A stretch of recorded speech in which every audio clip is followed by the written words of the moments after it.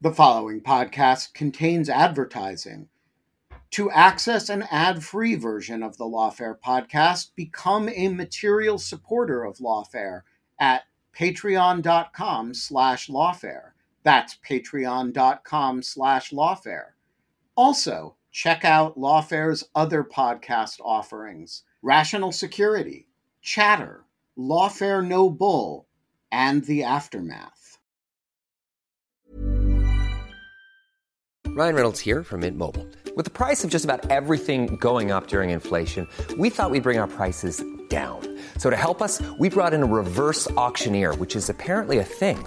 Mint Mobile Unlimited Premium Wireless. How to get 30, 30, bit to get 30, bit to get 20, 20, 20, bit to get 20, 20, bit to get 15, 15, 15, 15, just $15 a month? Sold! Give it a try at mintmobile.com/switch.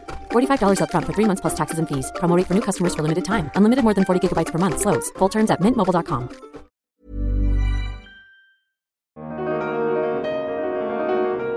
Zach and I have both been annoyed by a tendency in these sorts of conversations to conflate liberal democracy and democracy, or liberalism and democracy. We think of democracy as the kind of hardware, and liberalism is the software that you can run on it, right? Democracy is simply free expression and its consequences. And those consequences can run the gamut from fascism to, the most platonic ideal of a liberal democracy you can imagine. And liberalism is a culture of norms and practices and institutions that check it, that funnel it in directions that I think most of us would prefer. I'm Alan Rosenstein, and this is the Lawfare Podcast, July 11th, 2022. We often use the terms democracy and liberal democracy interchangeably, but they're not the same thing. Democracy means majority rule and public participation. Liberal democracy means democracy plus minority rights. There's no guarantee that democracy will be liberal, and in fact, some of the same things that enable democracy can also undermine its liberal commitments. Zach Gershberg, a professor of journalism and media studies at Idaho State University, and Sean Illing, host of the Vox Conversations podcast, have recently released a new book, The Paradox of Democracy: Free Speech, Open Media, and Perilous Persuasion. In the book, they argue that every democracy is fundamentally shaped by the dominant media technology of its time, and that the current landscape of social media and cable news fuels our democracy, but also pushes it in an illiberal, authoritarian direction. I spoke with Zach and Sean about how American democracy got to this point, how the present compares to the past, and what, if anything, can be done to put liberal democracy on firmer footing. It's the Lawfare Podcast, July 11th. Zach Gershberg and Sean Illing on the Paradox of Democracy. So I want to start by asking how you two came to write this book and how your thinking in particular has evolved given the events of the past several years. We've had 2 Trump impeachments, January 6th, Trump's deplatforming from social media, the Biden administration's attempt, whether successful or not, we'll see, to bring us back to some normality. How has that all shaped how you've thought about this project? I don't know, Zach, you want to tell the origin story there? I can, but it started with Sean coming out for a visit and going on a hike where we were seemingly tracked by a mountain lion. But we had some pretty serious philosophical differences about politics, communications, things like that. But we sort of talked through kind of different approaches to thinking about society and politics, and sort of started discussing an idea is like, what if we sort of mash these all up together, combining law, theory, philosophy, media studies, and those sorts of things.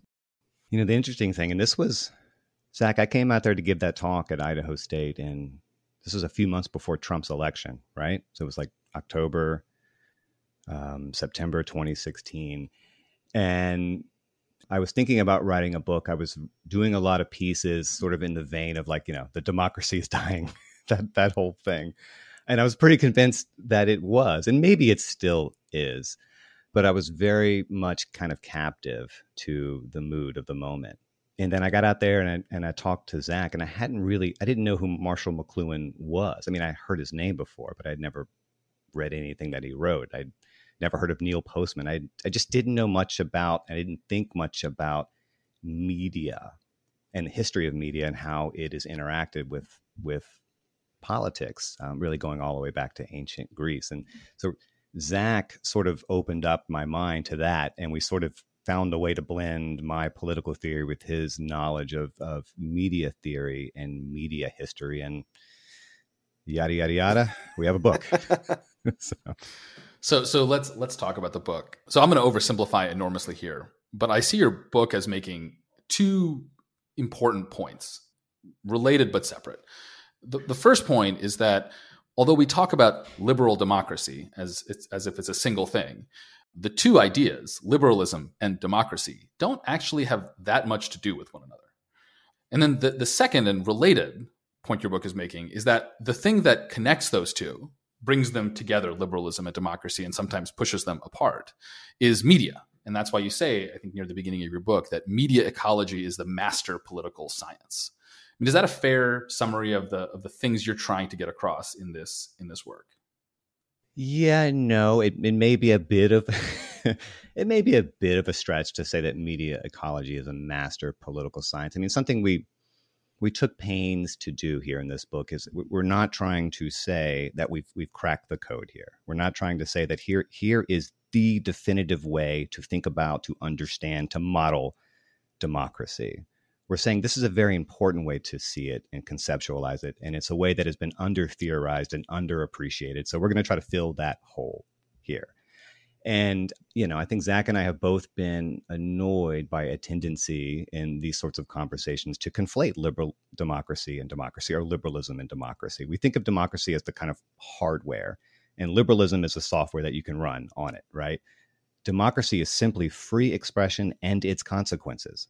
And those consequences can run the gamut from fascism to, the most platonic ideal of a liberal democracy you can imagine. And liberalism is a culture of norms and practices and institutions that check it, that funnel it in directions that I think most of us would prefer. But it is not democracy as such. And to fail to see that, I think, is a terrible mistake. And that's something that I think happens a lot in the discourse and in some of the literature on democracy.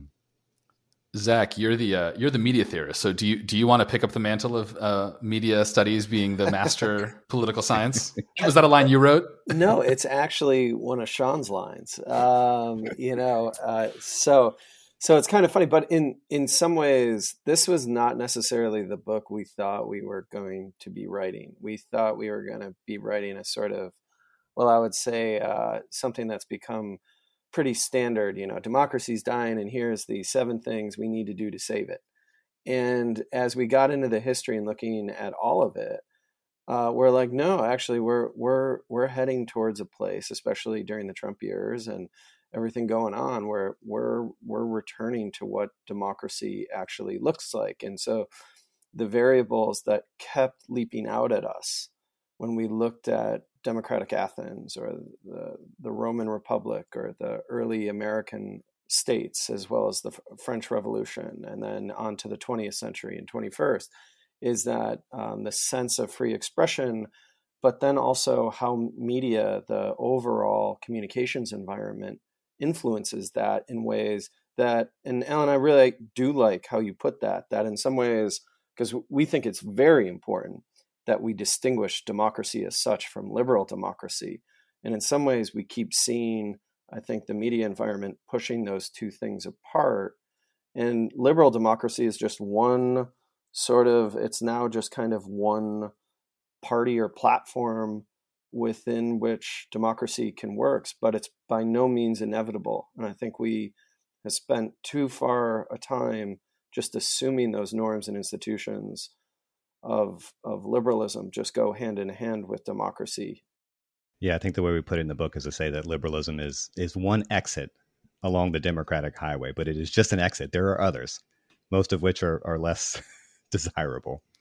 So let me stand up for the idea that there's something special about liberal democracy as a coherent unit, right? Because I think you're totally right. And it's just historically, it's pretty clear that there are many exits, as you put it, to democracy.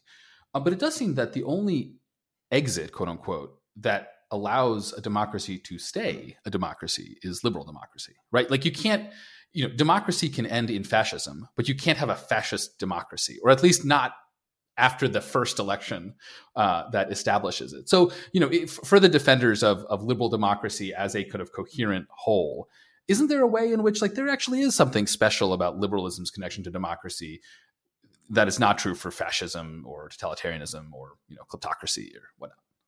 I would say that's true, I think, largely, right? I think liberalism is a way of preserving democracy, right?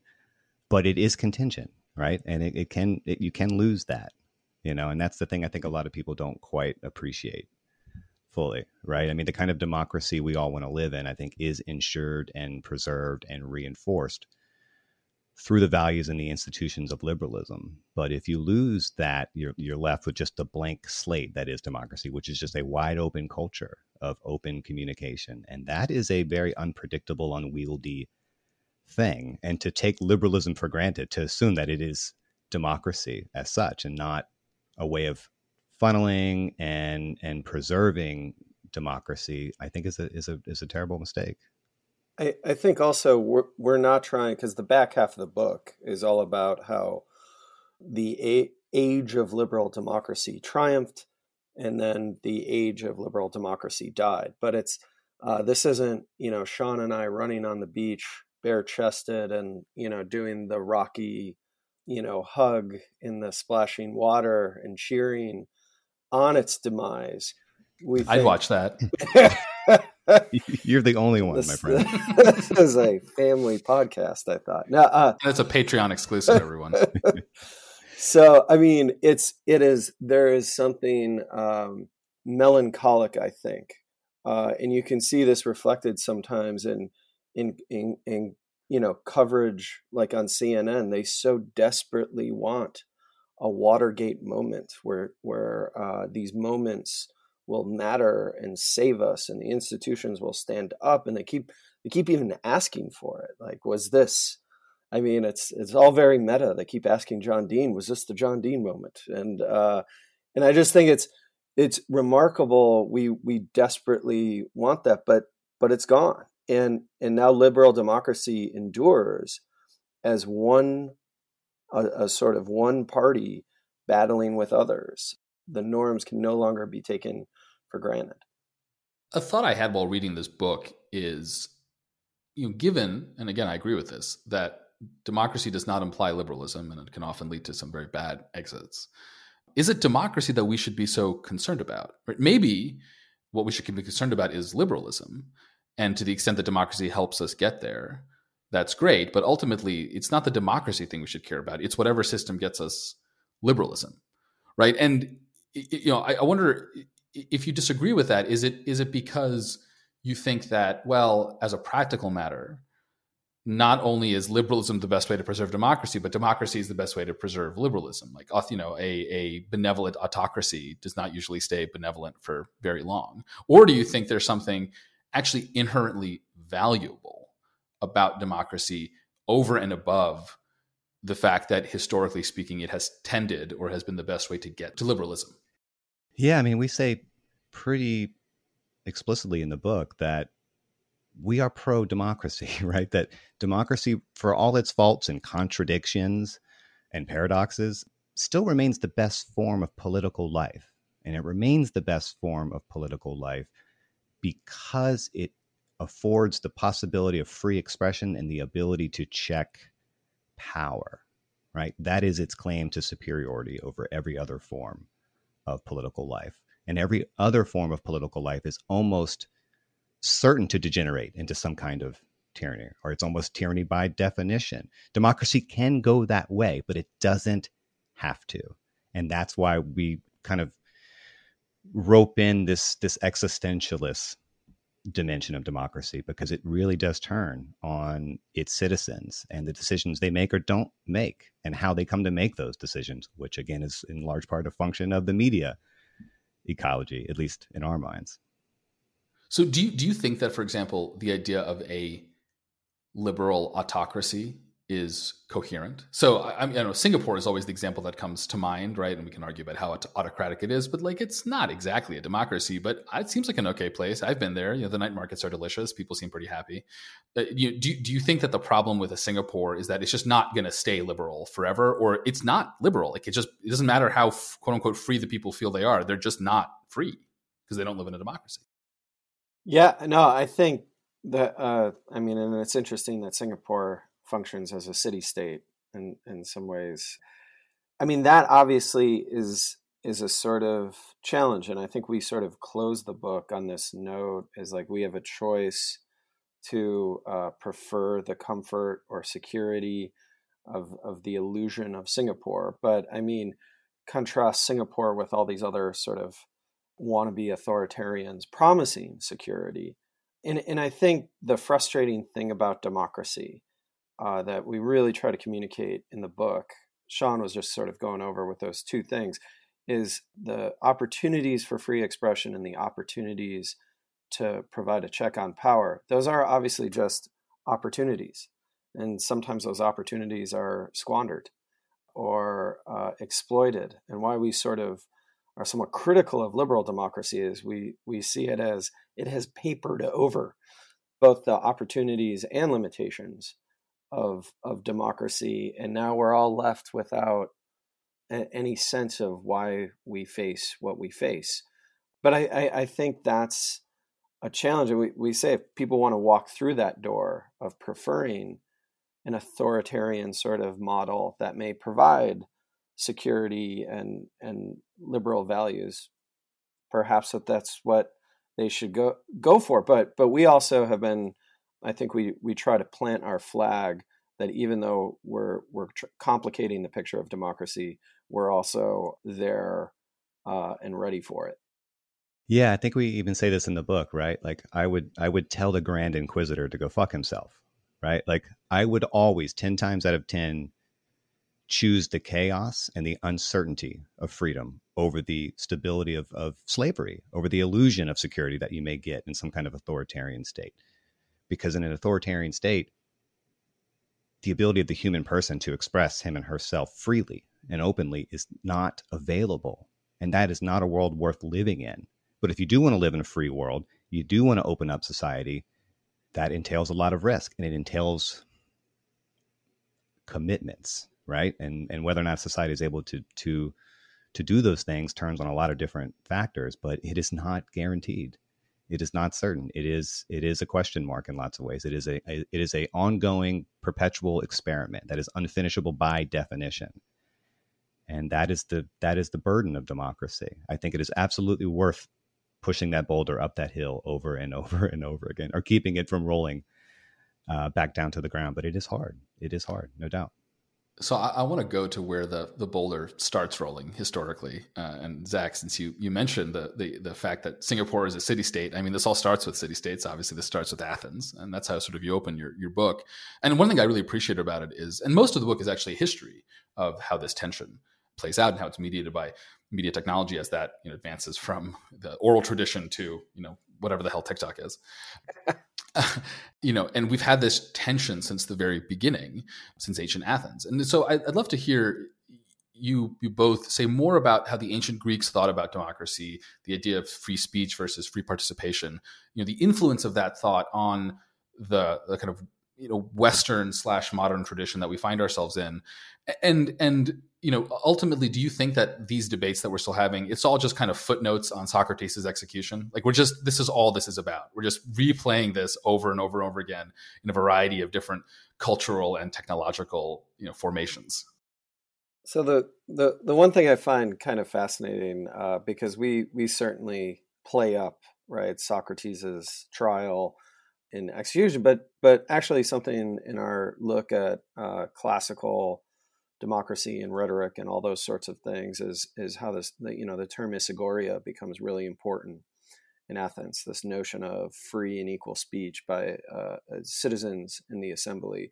But the important thing is we always remember Socrates, but there is a continual practice of ostracism in Athens where politicians are sent away for years and then come back, and And Socrates chose, I guess the hemlock after his trial went awry. But Aristotle was ostracized. There were sophists on the other side of Socrates who were ostracized and had to leave.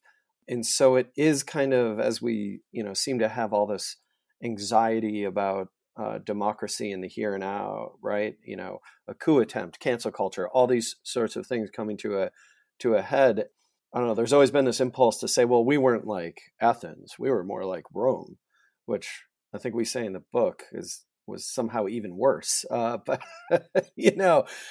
I think it's just interesting that we're using different terms for the anxieties we're experiencing, but these were sort of baked in, even though the media environment, the communications environment was different.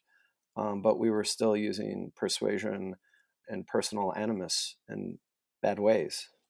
Yeah, I mean, this is not exactly a hot take, but I mean, I think Plato really was an it-getter, right? And even though in the end we have to depart from him because he didn't believe in democracy, he really didn't. He thought it was chaos and that it would degenerate into herd hysteria. And so he preferred this, the philosopher king, which is just, kind of Fantasyland nonsense. But to his credit, I think he was right in understanding the power of rhetoric, right? Like watching the birth of sophistry, like watching how when you open up society to the persuasive powers of demagogues and bad faith actors and bullshit artists, that can go very, very badly. He wasn't wrong about that, and the question is, is that a reason to reject democracy, or is it just a challenge that has to be managed and addressed? And we think it's the latter, but it is a challenge. Like, he wasn't exactly wrong about that. I think that's pretty clear. I think history has borne that out.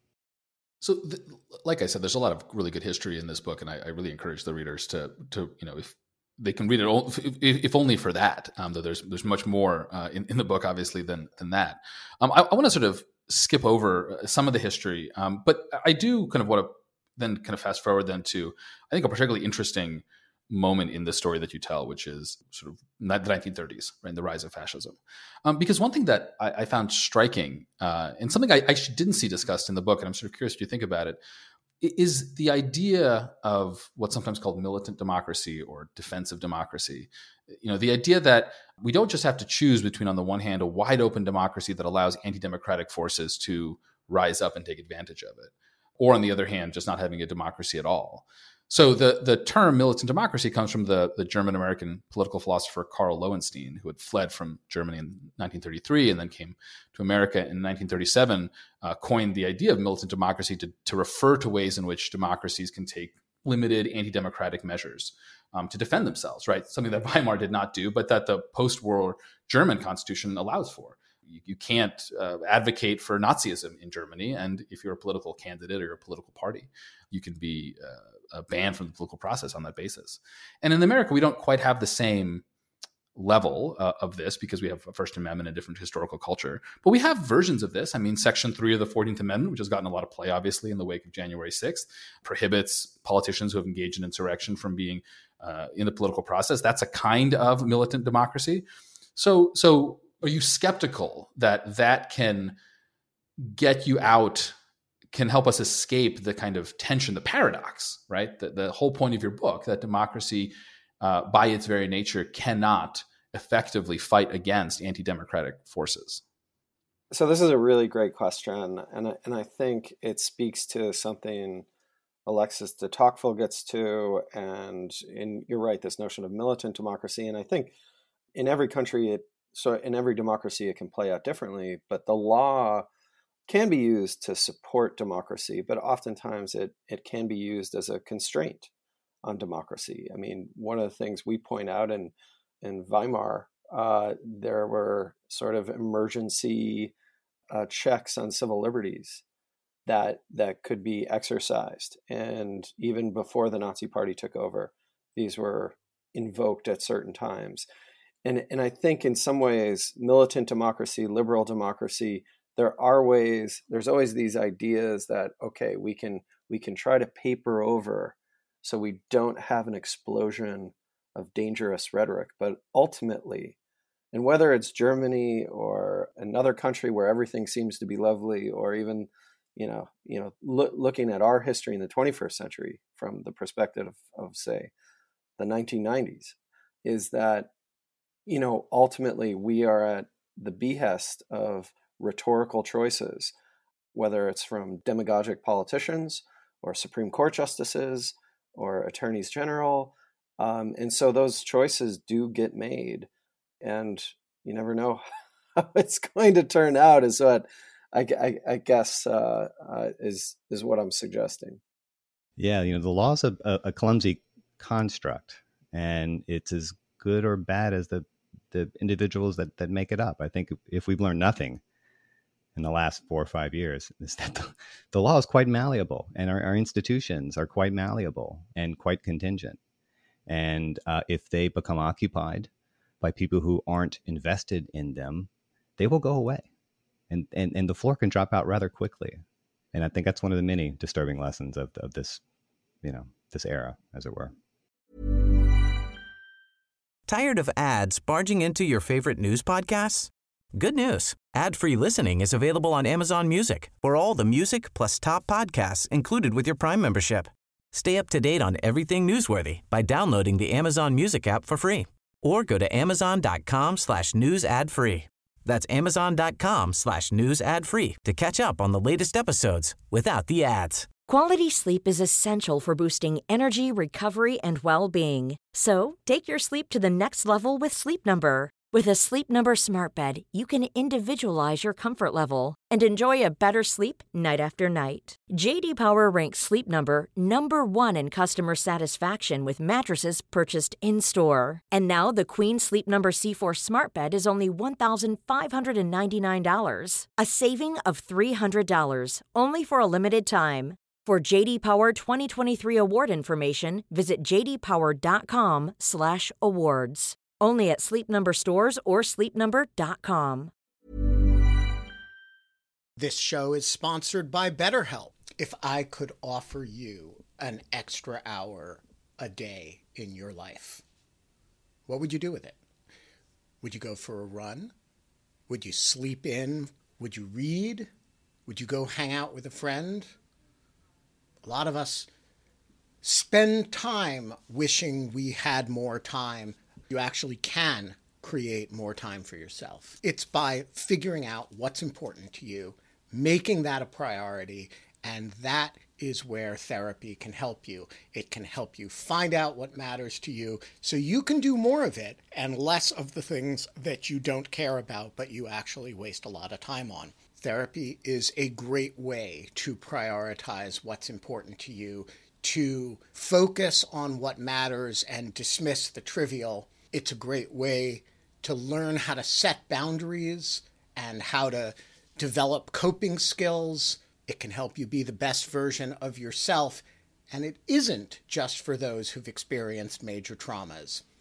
If you're thinking of starting therapy, why not try BetterHelp?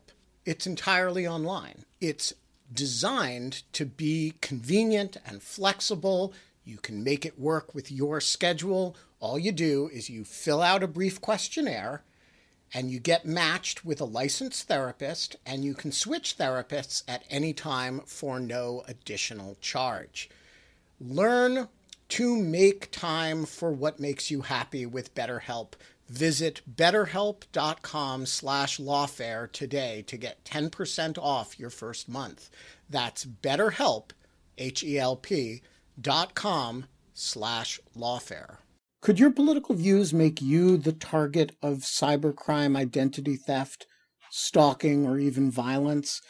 I used to think this was silly, and then weird things started happening to me. Someone defaced my car. It had Lawfare license plates on it. Somebody delivered weird antique postcards of Guantanamo Bay to my house. Weird stuff. The volume of personal data online has tripled between 2019 and 2023, and angry individuals fueled by political polarization can access it all for up to 98% of American citizens. And I was one of them. lots of people were using my name, my home address, other information about me to try to intimidate me. And I want to say that has dramatically slowed down in recent months.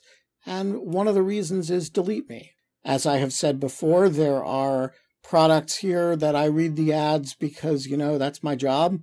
And there are products here that I read the ads because I really use them and really like them. And Delete Me is one of the Lawfare advertisers that I am most enthusiastic about. And here's why.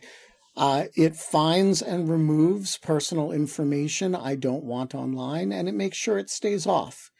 It's a subscription service that removes your personal information from all of the largest search databases on the web, and in the process, it helps prevent potential identity theft, doxing, and phishing scams. And here's the important point. It doesn't just do it once, because the information will get back into the systems. It does it, and then it does it again. So the first time I got one of these reports, and they send regular reports at Delete Me, there were a whole bunch of systems that I'd come off of.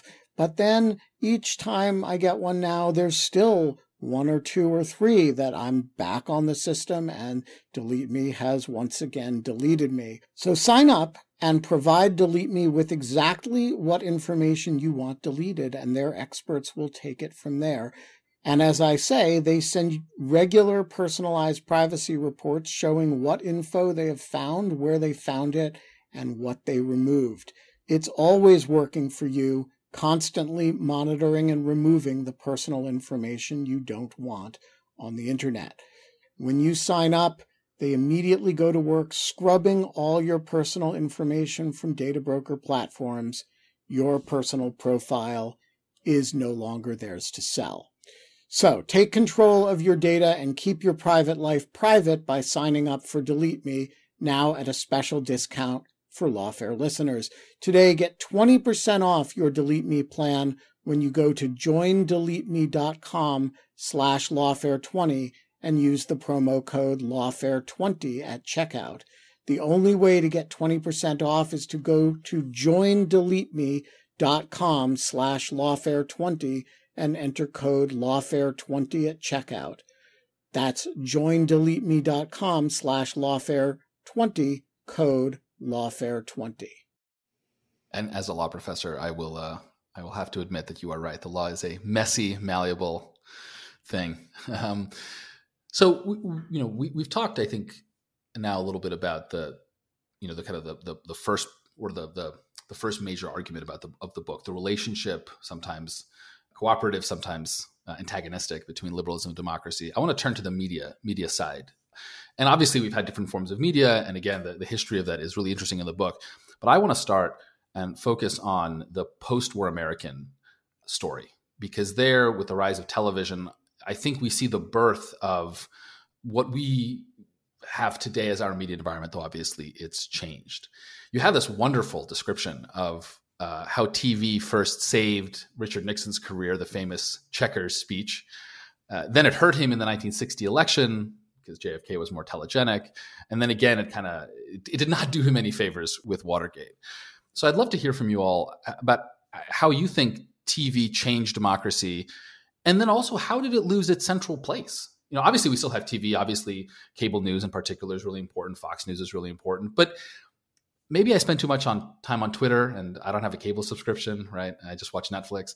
It seems to me, at least, the vibe is that even if a bunch of people are still watching TV, somehow social media is more important. I'm curious if you agree with that, and if so, what's supplanted? Why did TV lose its dominance? Well, I think Zach can better speak to how TV changed politics, but I would push back on this. And we were actually just talking about this the other day, yesterday, actually.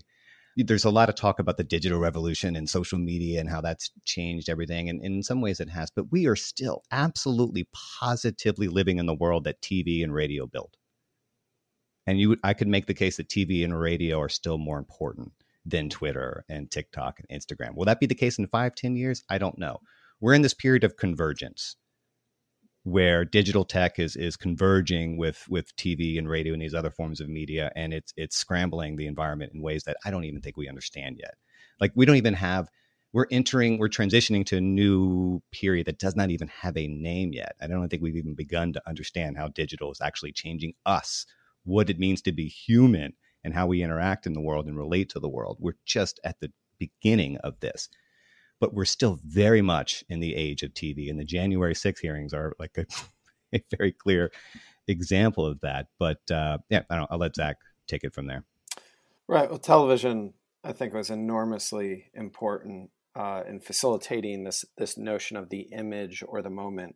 And so for Nixon, it's saving himself with the checker speech, losing the 1960 election next to Kennedy, and then having the ad executives, including a young enterprising producer by the name of Roger Ailes, play a huge role in 1968 in the famous book about the Nixon campaign of 68. It's like they wanted the atmosphere of the Astrodome, where the wind never blows, there's never an errant bounce. And then obviously the disaster for Watergate is truly him saying, "I'm not a crook," and it's like, well, you gave it away again. And then he rehabilitates himself as a statesman at the end of his life as well. So it's a good through line.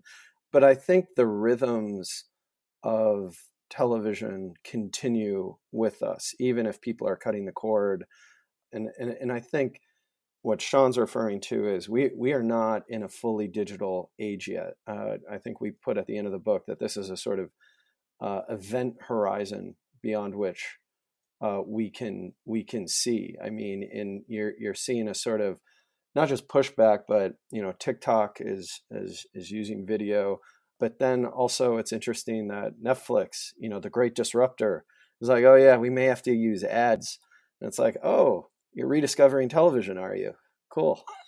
So, I mean, I am curious how this plays out. And I do think that there's a sense to which, even though we're extolling the power of TV and the image right now, we also sort of concluded a moment during 2020, for President Trump. He got everything that he wanted: a daily press conference while the country was locked down. All eyes were on him. A sort of provocative debate performance, a photo op, clearing protesters, another op as he recovered from COVID. These were supposed to be the RNC speech at the White House. These were supposed to be great moments in TV history for the presidential image, and they sort of fell flat. So I am curious in what sense, not just the power of television, but the power of the image could be waning. I mean, I don't think, Alan, I'm curious, would you even disagree with this? Because I don't think it's an overstatement to say, like, a lot of people talk about Trump and Twitter, right? Like how he was an early adopter of Twitter and he probably doesn't win the presidency without Twitter. Maybe that's true. Maybe it's not. I don't know. Who can say? But I don't think there's any doubt that Trump is not president of the United States without The Apprentice.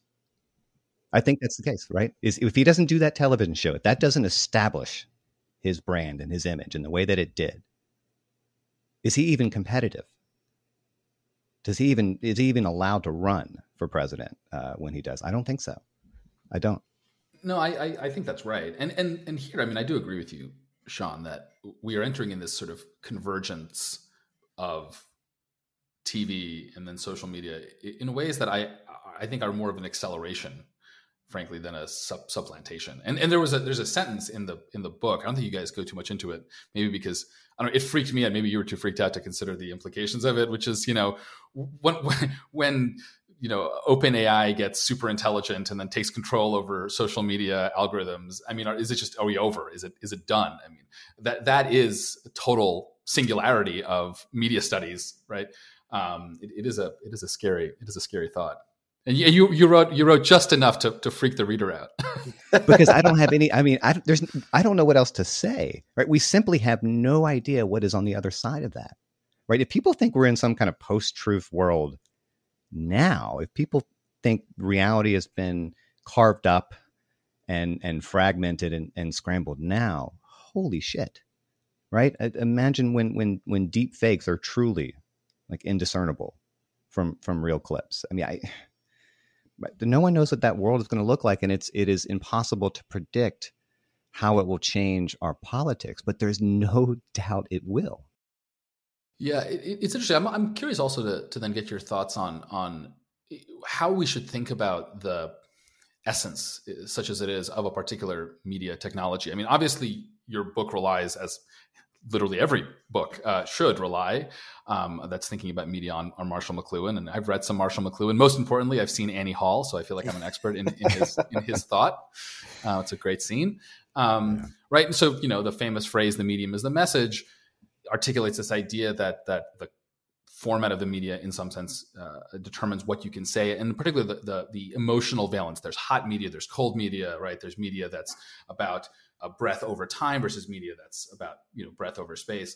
And obviously TV is the kind of quintessential. Well, I forget if he calls it a hot media or cold media, but it's certainly media that kind of overpowers the viewer, I think, and flattens cognition. And yet, and Sean, you brought up the January 6th hearings, and I wanted to ask you about that. I've been watching the January 6th hearings, and I've been amazed at the sobriety, the seriousness of it. I mean, this to me shows that TV can be an amazing force for good, especially if you compare it to the sort of hot takes of Twitter. So I'm curious how you see a particular media affect democratic discourse, especially in relation to sort of other, maybe even worse alternatives.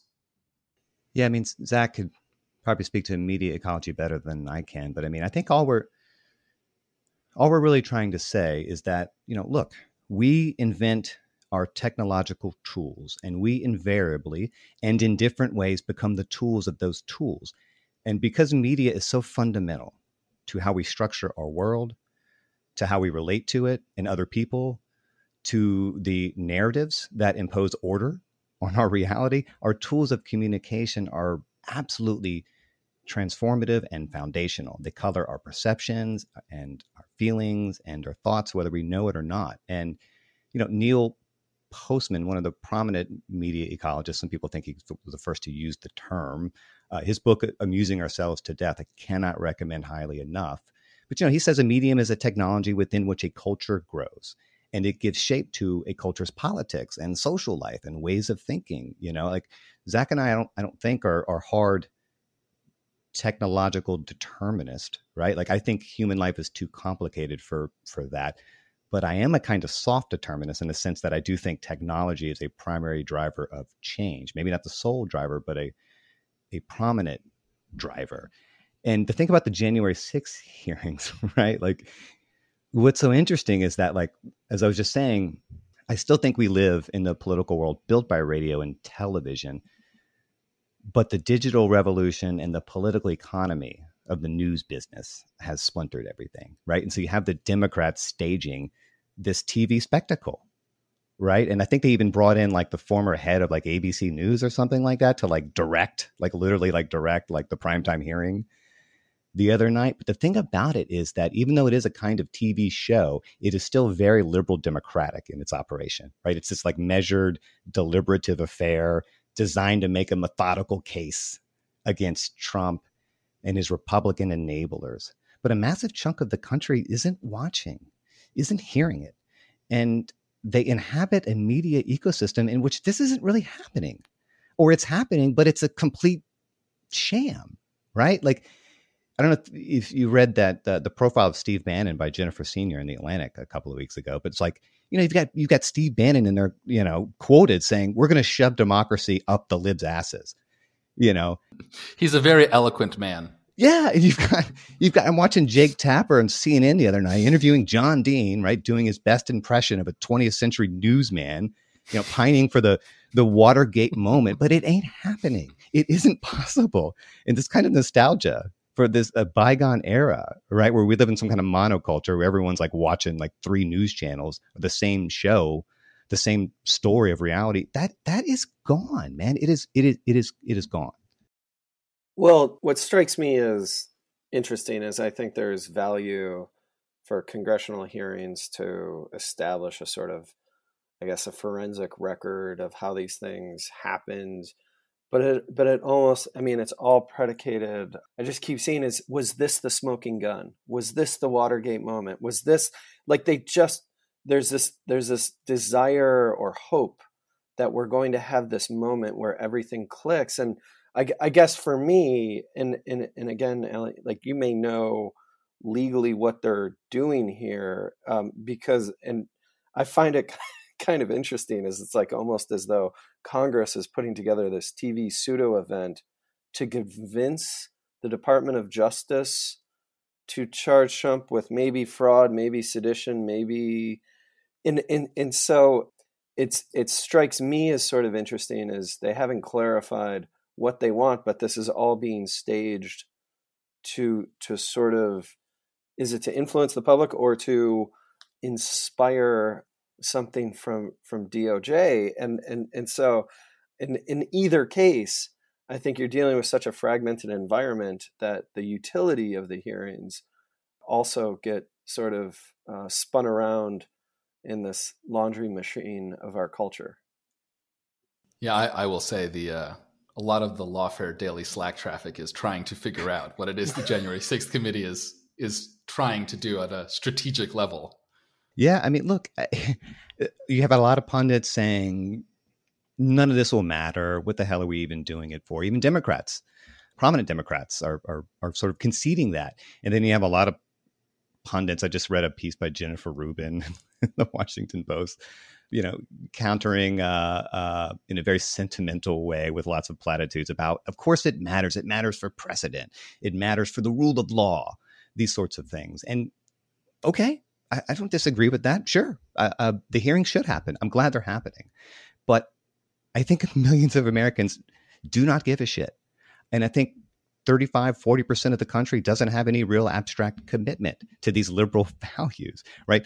These conversations are, one of the reasons why we think that the age of liberal democracy is over. Not that liberal democracy is over. Well, that's not even possible, right? But we've lived in this kind of post-war media environment that was sort of managed by gatekeepers, and the amount of stories a society was able to tell about itself was fairly bounded, right? There was only so many sources of information. But now the world has been shattered into a billion trillion pieces, and it's choose your own adventure now, right? And I think we're learning that a lot of people don't really give a shit about liberalism, and they're playing a game, right? A game that television and the news businesses has helped engineer, and they just want their team to win, and that's it. I mean, and that's okay too. I mean, there's a sense to which, we continually talk about polarization as a pathology. And I think we see negative effects and problems that arise by it. But from the standpoint of democracy, as we've tried to go through it, you would naturally expect the public to become polarized and to actually care about what they care about and break out into teams and tribes. And so at any rate, I think sometimes our language about where we are is sometimes there's a default because it's counter to this monocultural sense of consensus that was so thoroughly tied up with the age of liberal democracy. Now we don't have that anymore. But that's also just where we find ourselves. So your book is, I think, primarily diagnostic, I think is a fair way to put it. And I think this last point that both of you made, that it's not that liberal democracy is over, it's that the age of liberal democracy is over. It's the media landscape, the media ecology that made liberal democracy the only game in town. That's what's over. And I think that's a really, really nice way, I think, of summarizing kind of one of the main sets of your book. And although it is primarily diagnostic, you do suggest at the end, like, some ideas for reform. You talk about the importance of refunding local news, which I think there's general broad consensus. You talk about the importance of media and civic education. I'll admit I've always been a little skeptical when people call for more civic education, but it probably can't hurt.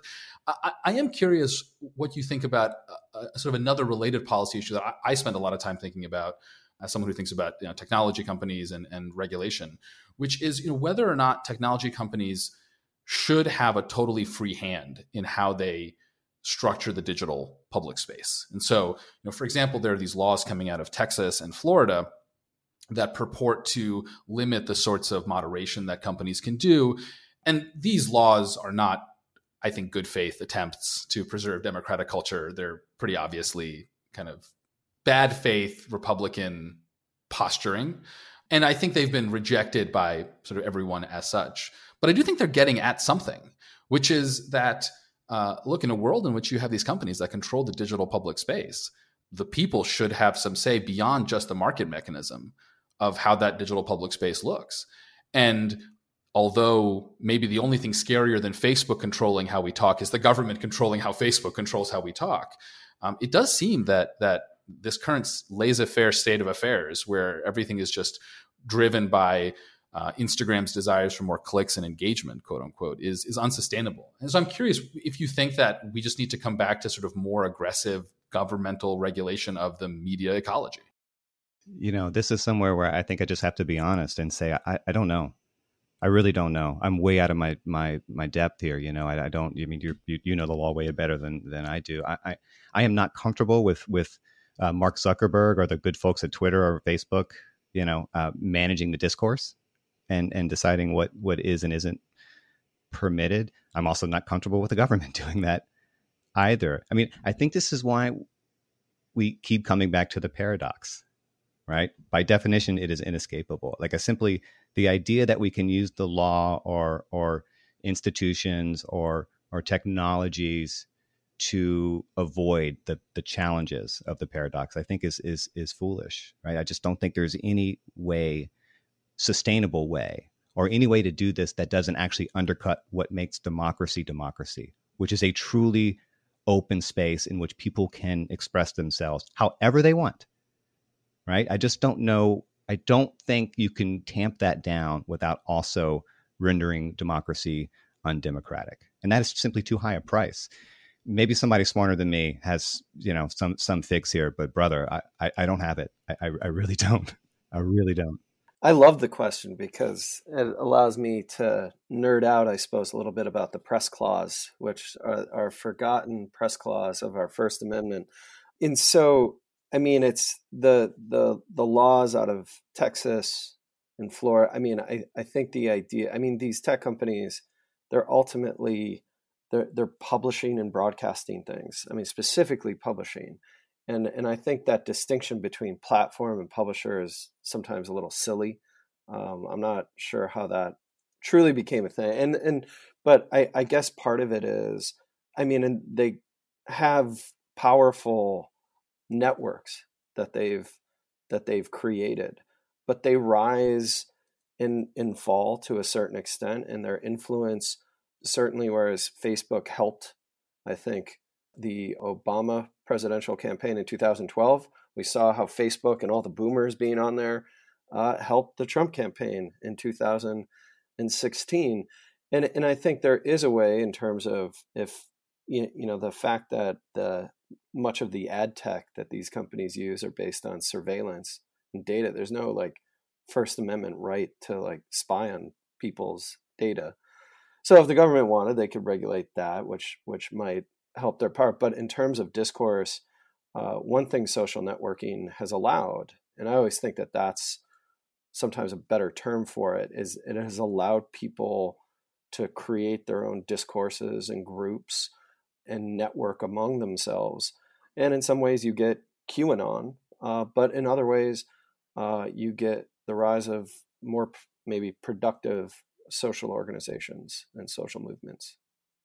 Right. And it's also allowed very powerful entrenched interest and forces to manipulate people who use those platforms in ways that is not always apparent to the people being manipulated. Right. And, this is really thorny, complicated territory. And I don't think anyone has any idea what to do about it. We are in the middle of a transition, and it is upending our politics and really our culture. That is the only thing that is apparent. What to do about it is anything but. So the book ends on this very interesting philosophical note in which you advocate for an kind of existential understanding of democracy. And I want to first start by asking you, Sean, because I suspect you may have been the driving force behind that portion of the book. What do you mean by that? What does it mean to take an existentialist orientation to the paradox of democracy? The point is to say that democracy is something that has to be continually reachieved by the citizens that make it up through their engaged choices and actions, right? On our reading of democracy, democracy is a kind of blank slate. It is an open field, a permanent possibility. It is a decision to play a perpetual iterative game. But that game is also defined by a tragic ambiguity, right? It allows for its own destruction. Because it is open and free, it can and does and will unleash forces that will destroy it, right? And so that makes it an existential burden for everyone who inherits it, in the sense that the openness and the freedom that defines democracy, because of that openness and that freedom, runs on a kind of honor system. I think that's the way we put it in the book, right? Nothing is ethically secured. Nothing is guaranteed. Your democracy can tumble in the direction of dictatorship or liberalism, right? And ultimately that comes down to the citizens, right? And what they're persuaded to believe or do or not. And that's why choice is always going to be, the thing about existentialism is it just simply says, hey, look, identity is not fixed, right? Or there is no essence, right? This is, we are simply what we choose to be. And democracy is what the people who make it up choose, right? Collectively. And that's a mess. It's a total mess, but that is fundamentally the condition. And that's sort of where I was coming from with trying to see it through that lens. Yeah. I mean, I think life is absurd as an existentialist standpoint, and democracy is kind of absurd, as we've discovered, but that doesn't mean you sort of throw away the cup. It's that because it's kind of absurd, is that you have to commit, that you're responsible. And I think there is, we have a great deal of admiration for the courage of those who've been persistent in trying to mobilize and continually, have faith in democracy over a period. I mean, you think about over 200 years of American democracy and how some groups have been so poorly treated, yet the commitment to try to improve and make changes and, is something that democracy permits that other systems do not. But it's never perfect, and you're never dealing with perfect resources. And those imperfect resources of communication we deal with require our existentialist commitments. Yeah, I mean, that's why we sort of began and end the book with, returning to Camus and Sisyphus, democracy as that unwieldy boulder that is constantly suspended, really, between the peak and the valley, right? And if you stop pushing, it will tumble over you, and that is the way of fascism. That is the way of autocracy. But whether or not it goes that way is ultimately up to the public, and whether or not they're able to avoid, resist, whatever word you want to use, the temptations of the bad faith anti-democratic actors who are exploiting the open society in which they live. And we are unfortunate in that we live in a world now where the ability of that bad faith actors to exploit democracy is never been greater. And because it's so new and so fragmented, we haven't really figured out how to deal with it. I'm not sure that we can, but that is what makes democracy, I think, an existential struggle. Do you view it as a tragic story or an optimistic story? And I ask because, we've talked about the myth of Sisyphus in this conversation. You mentioned it a lot in your book. So I went and I reread it in preparation for this interview, and it's an amazing essay. It can read quite depressingly, as many existentialists can. And then you get to the last two sentences, which are really amazing, because suddenly Camus kind of pulls up and he says this: the struggle itself toward the heights is enough to fill a man's heart. One must imagine Sisyphus happy. And that's how the essay ends.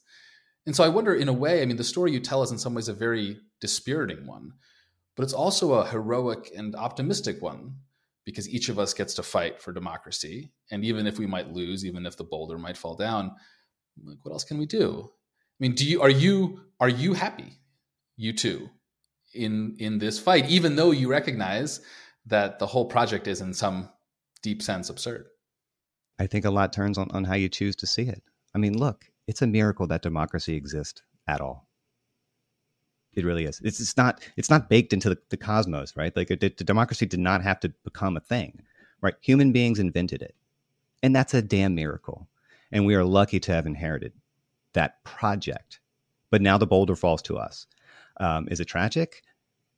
Yeah, maybe. But it's also heroic, right? And I'm sympathetic to the idea that the struggle is the point, right? That's what life is, right? Eventually the lights go out, right? And whether or not your life felt meaningful to you, or whether or not your democracy survives is a question of what you did or didn't do, or what other people did or didn't do, whether they took action or they didn't, whether they retreated into quietism or, started pushing.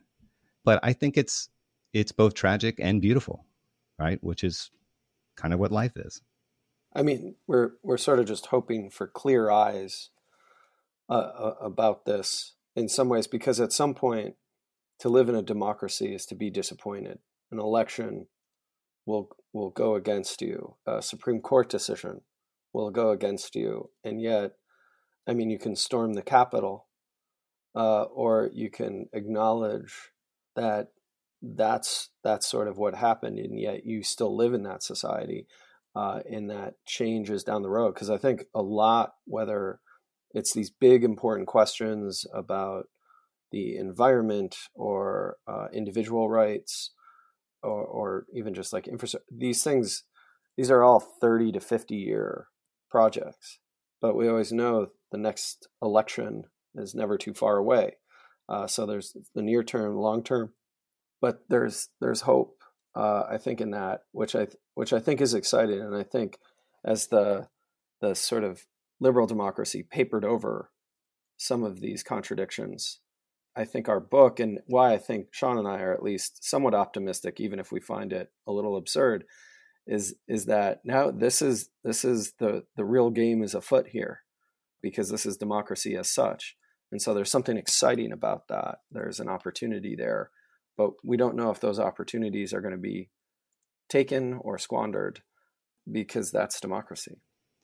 Yeah, I guess the last thing I would say is that, one thing that the age of liberal democracy allowed us to do was take it for granted, right? The world just felt like it was on firm ground, and it felt like the game was just going to keep going and going and going. And I think we have learned that that's actually not the case, that it was always contingent.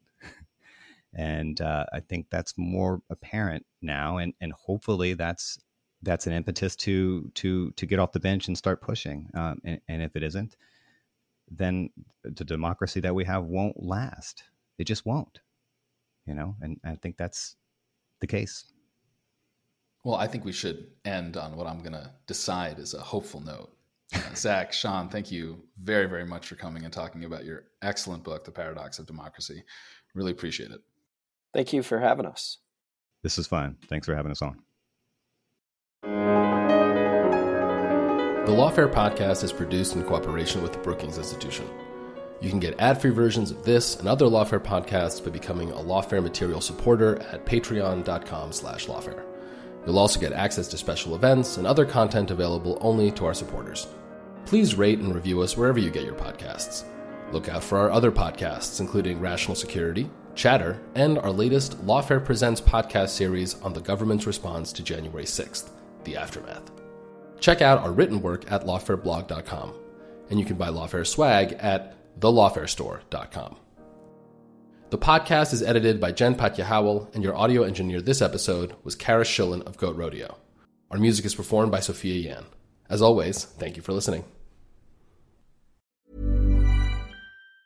Tired of ads barging into your favorite news podcasts? Good news. Ad-free listening is available on Amazon Music for all the music plus top podcasts included with your Prime membership. Stay up to date on everything newsworthy by downloading the Amazon Music app for free or go to amazon.com/news ad free. That's amazon.com/news ad free to catch up on the latest episodes without the ads.